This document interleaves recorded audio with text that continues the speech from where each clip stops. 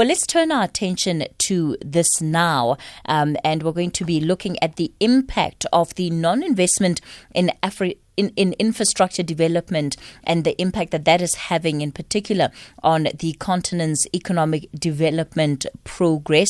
Mohan Vivekanandan is the Group Executive Origination and Coverage at the Development Bank of Southern Africa. Good morning and thank you so much for your time today. Hi, good morning, Kathy. Thanks for having me. Perhaps let's just begin with a lay of the land in terms of Africa's infrastructure right now and where we are. And what of course you do is that you also define the key markers that speak to the kind of infrastructure development that you are looking at. So you'd look at whether people have access to electricity, what is the condition of the rail network, etc. Yeah, no, absolutely. And I think, it's acknowledged that there is significant amount of investment that's continued necessary in infrastructure on the continent, just to promote economic growth, to promote trade, but also just to improve quality of life of people. If you look at some of the numbers, the good news is the continent is spending about $100 billion per annum on various forms of infrastructure.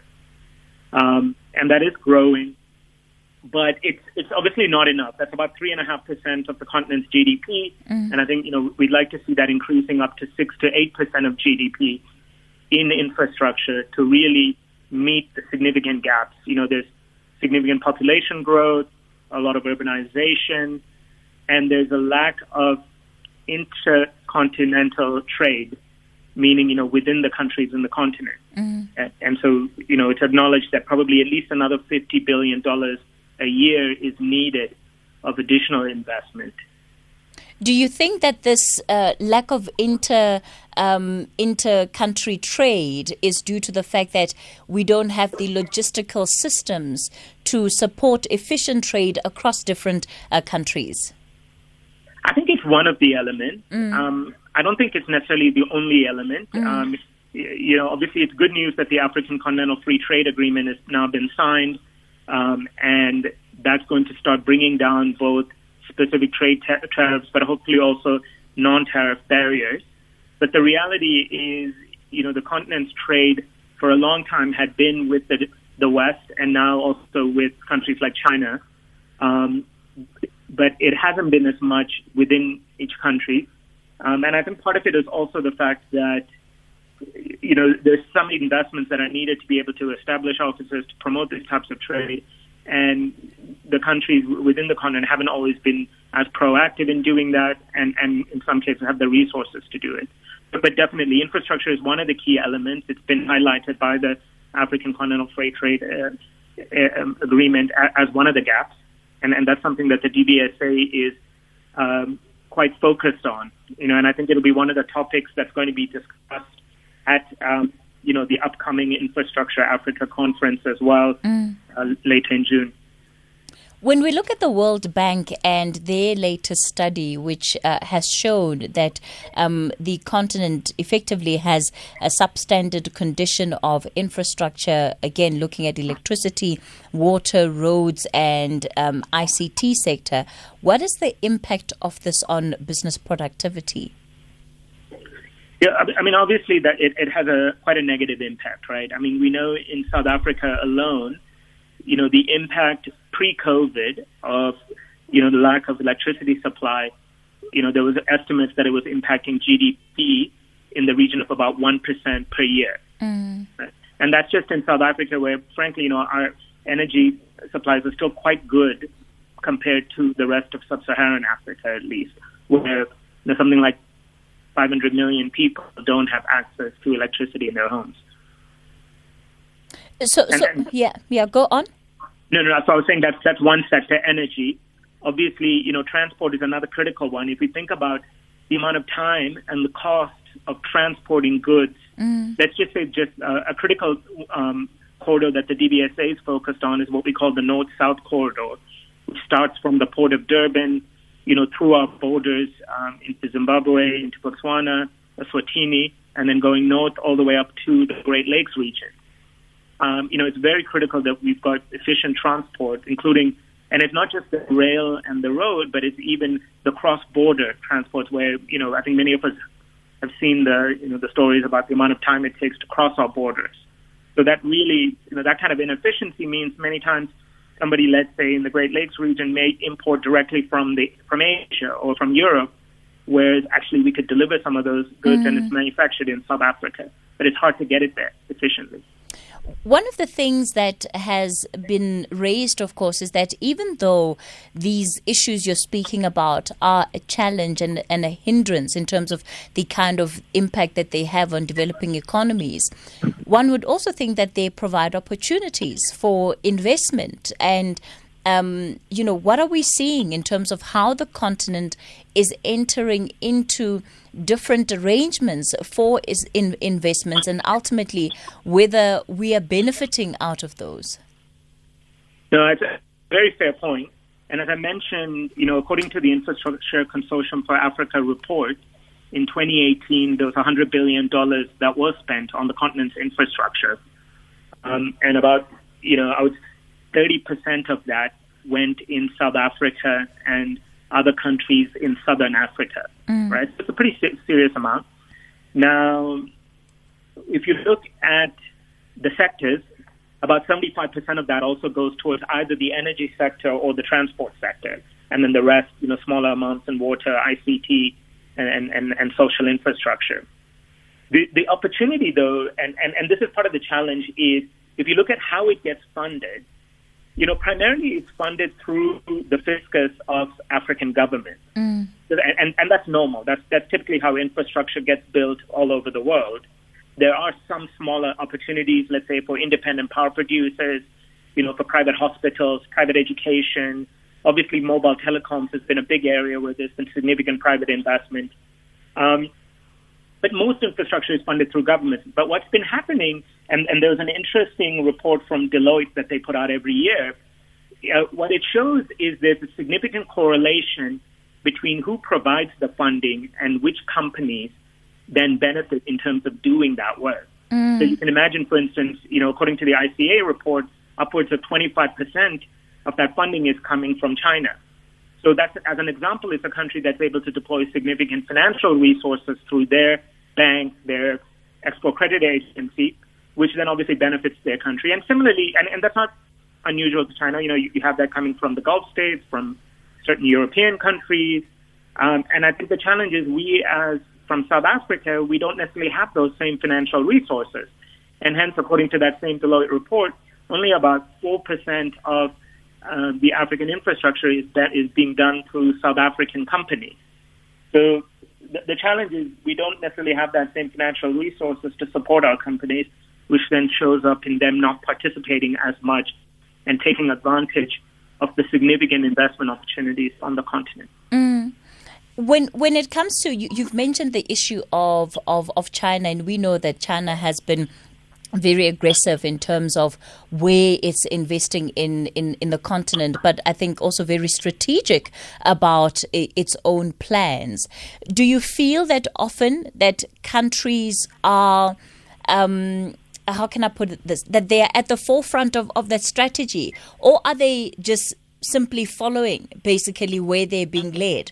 As in, are we taking the lead in terms of deciding what it is that is important for us to have investment in, versus when people come and say, okay, I see you don't have a school, but I'm more interested in building you a railway than I am in giving you a school, Yeah. And I heard, I think there was somebody just as I was listening and speaking about a high-speed railway. And you're absolutely right. Because ultimately, governments get elected by the people, and it's the job of those governments to represent the will of the people, right, through policies, through long-term policies. And as we know, infrastructure is a very long-term game. It cuts across the typical 5-year election cycle. You're building, subways that were built in London, New York, that were built over 100 years ago, and they're still being used today.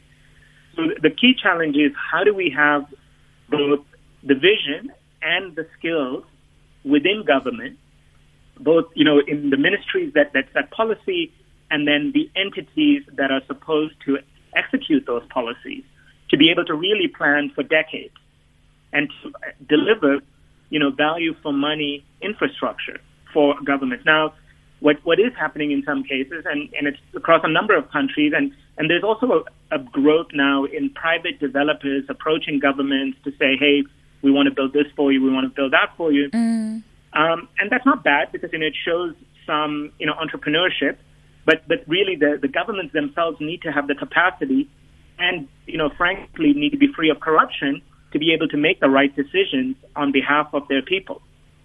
And in some cases it is wanting, let's be honest, but in other cases I think the infrastructure that's being invested is welcome because we may say, well, it's not being fully utilized now, but again, it's a multi-decade investment, and we do need to take a broader view around it.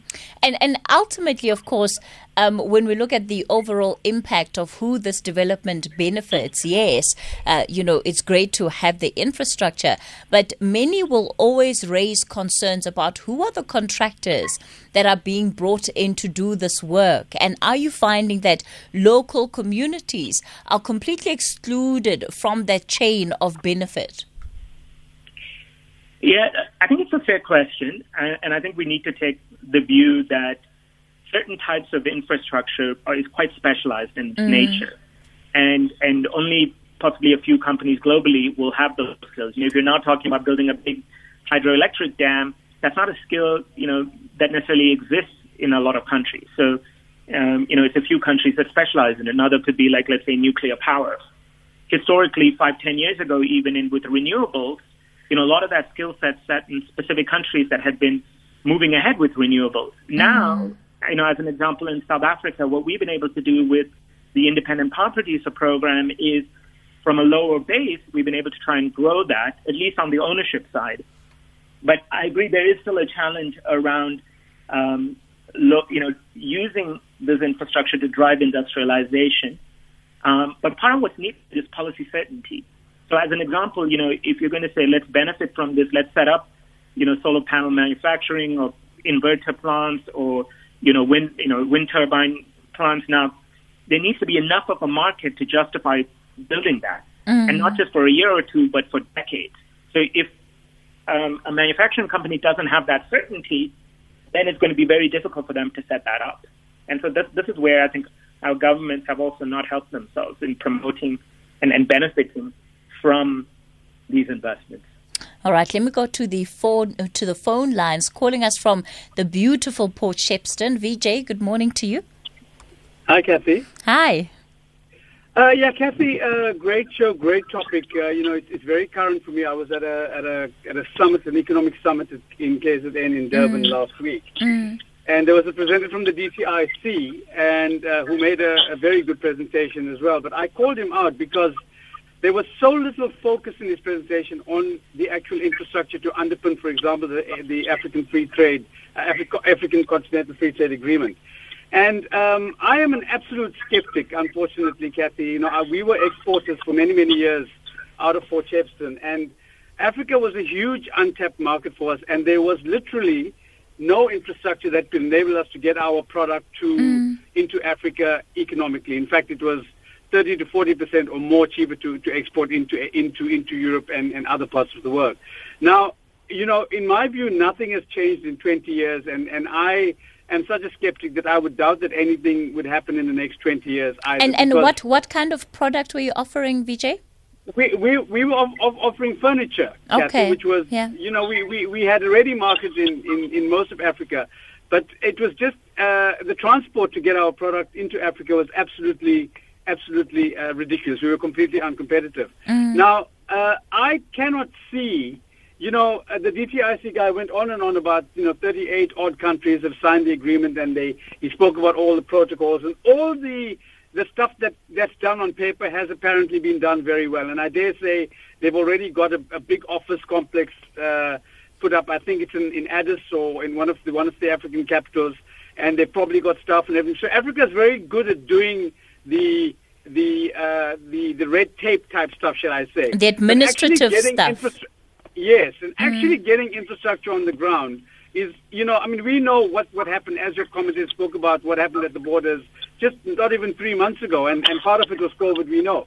But the efficiencies are just not there. For me, the willingness is just not there to get this. I rolled my eyes when he spoke about this wonderful corridor up north, and I said, wow, if that came to pass, that would be wonderful. But I don't see a commitment in Africa, and I think if you look at the amount of port development that's happened, for example, in Ethiopia, and I think in Ghana as well, if I'm not mistaken, and in Algeria, I think a lot of the African countries up north have also given up hope on infrastructure being improved through Africa and are looking at alternative ways to get product in and out of their countries. And I think I am sad to say that I think in 5 years down the line, we'll be talking about the African Continental Free Trade Agreement on paper, but in fact, in terms of boosting trade between countries in Africa, which we know is actually something that can do so much for the continent, I'm not convinced it's going to happen in the next 5-10 years, Kathy, unfortunately. Vijay, thank you so much. Thank you so much for that call. And as somebody who's actually been in this space, that is his experience, his lived experience of these challenges that we're speaking about. Mohan? Yeah, look, I think it's a fair point, because if you think about it, what a lot of the African countries are doing is they are developing their ports, which has been happening, and then they are connecting those port cities into their capitals in the interior, through improvements to their railway networks, to their road networks, right? Especially, where we're familiar, a lot of that has been happening in East Africa, and as an example, in Ethiopia, in Kenya, we were involved now in funding a similar project in the railway sector in Tanzania as well. But what that means is it benefits anybody who's able to land a ship in those port cities like Mombasa, Dar es Salaam, right? Then now, so that ship could come from South Africa, but it could just as easily come from Asia or from Europe, right? It's good for those countries because it's improving connectivities for them between their interior. Now, what we've got here is somebody, who's speaking from a South African perspective. Now, the challenge, as I said, is the North-South corridor is not very effective. There's a lot of borders. They take a lot of time to get through. The costs are very high, and you've got a lot of handovers. So what's happening is, within some of those countries that I mentioned, there's something like 8 different railway lines across 7 different countries. And you don't necessarily have a single operator who you could load, equipment onto from, let's say, Gauteng to take it all the way up to the southern DRC, to the Katanga province for the mining, right? So because of that, and vice versa, coming down. So there's a lot of handover points, and each of those handovers lead to increase in time and also increase in cost. And those are operational issues that need to be worked on. But the speaker is right.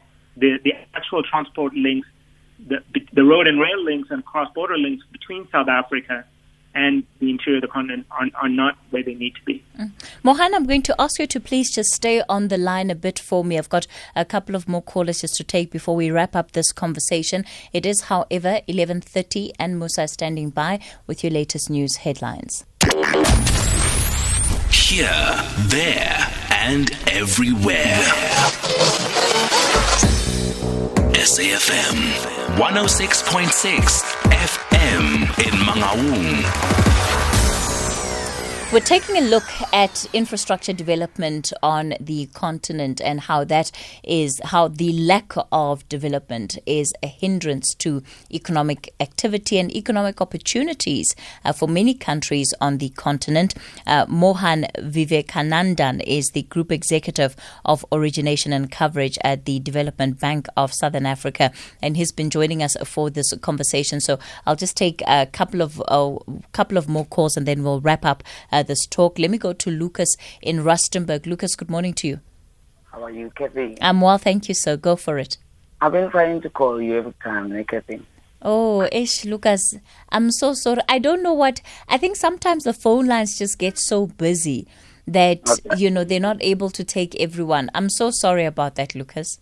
Okay. Yeah. As a youth of our nation, I'm 29 years old. I want to say, if we want to try to build a nation, we have to love each other. We have to appreciate each other. We have to give love to one another. We have to help each other. Stop thinking about bad things. Or we have to build a nation with love. Whenever there's no love in ourselves, in our hearts, there's no nation going to be built.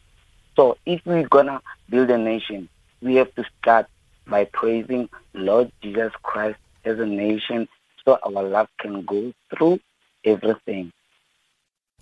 Okay. And Lucas, how do you think that then plays into the conversation that we're having around infrastructure development? Okay. This thing is like when you build a nation, or when you build construction, or when you build something else, you have to build people first. You have to teach people how to love each other before you can build other things, before you can do this and do this and do that. Build people first. Love people first so you can build other things. All right. Okay, Lucas, thank you so much for that call.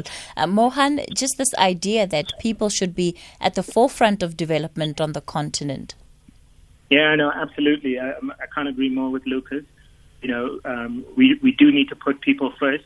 And also, what's critical around infrastructure is we think about the hard infrastructure, but you need the skills, and we need to have those skills in our countries to be able to not just build. Sometimes you can learn from others, but then you need to bring that skill in-house so that we can then maintain that infrastructure. And that's an element that we don't always speak about. You speak about a new bridge going up, a new school, but a new water treatment plant. But the question is, are we taking care of the infrastructure we have? Because obviously it's often cheaper to do that than to try and build something new all the time. But to do that, you need skills. We need our people to be built up, to be developed, to be able to do that, and not just out of, let's say, Johannesburg or Cape Town, but throughout the country and throughout the continent as well. We can't be flying in people from abroad to do that. We need to build those skills. I want to play one last voice note before we wrap up our conversation, Mohan. Sure. Hi, Kathy and South Africans. Eddie from Obake Foundation in Ondas Res. What a topic. Yeah, we need investment in our continent. It's so important that structures like your SADC and your AU and other sub-regional structures, it's important that they look at this matter urgently so, because investors cannot come if there's no infrastructure where they want to invest. I'm happy that Machabi municipality, for example, they are disposing sites so that investors can be able to check whether they are able to invest or not to invest. Infrastructure development is the heart of every economy. Thank you very much. All right, Mohan? Yeah, no, definitely. As I said, as a continent, we probably need to almost double the amount of investment that's going into infrastructure from maybe about 3.5-4% of GDP up to 6%. And it's not infrastructure for the sake of infrastructure, but it's infrastructure which then enables, trade, it enables industrialization, and, just to improve quality of life of our people. We need light, for kids to study. We need decent quality, schools, clinics, and water as well. We know there isn't enough, running water. The level of sewerage and treatment of that is not to the levels that we need it to be. So it really has to be a holistic offering here and not just limited to business interests effectively. Yes, I mean, there's definitely a role for business because, that's how you create a motive for them to build something of quality and then to maintain it. But ultimately, it needs to benefit the people in the continent. Mohan Vivekanandan, let me thank you so much for your time this morning. And of course, he's with the Development Bank of Southern Africa. So that's where we'll leave it with that particular conversation, and a really important one to keep having. I think one of these days we'll need to look at the countries, some of the bigger countries that are investing the most on the continent and what it is that they are investing in. So what are the projects that the likes of the Chinese are involved in the continent, just to also give us an idea of the interests at play and what it is that these countries are particularly wanting, for lack of a better phrase. Professor Lamumba will talk about, yes, some countries will come to give, but some countries also come to take, and ultimately It is about the individual interests of the sovereign that would be investing. And I think it will certainly give us a sense of where we are as a continent and how we are being viewed by the rest of the world. Okay, let's take a quick break. After this, we'll take you to one of the last stories that we'll get into, and it will look a little bit at the work that has been taking place at the International Criminal Court.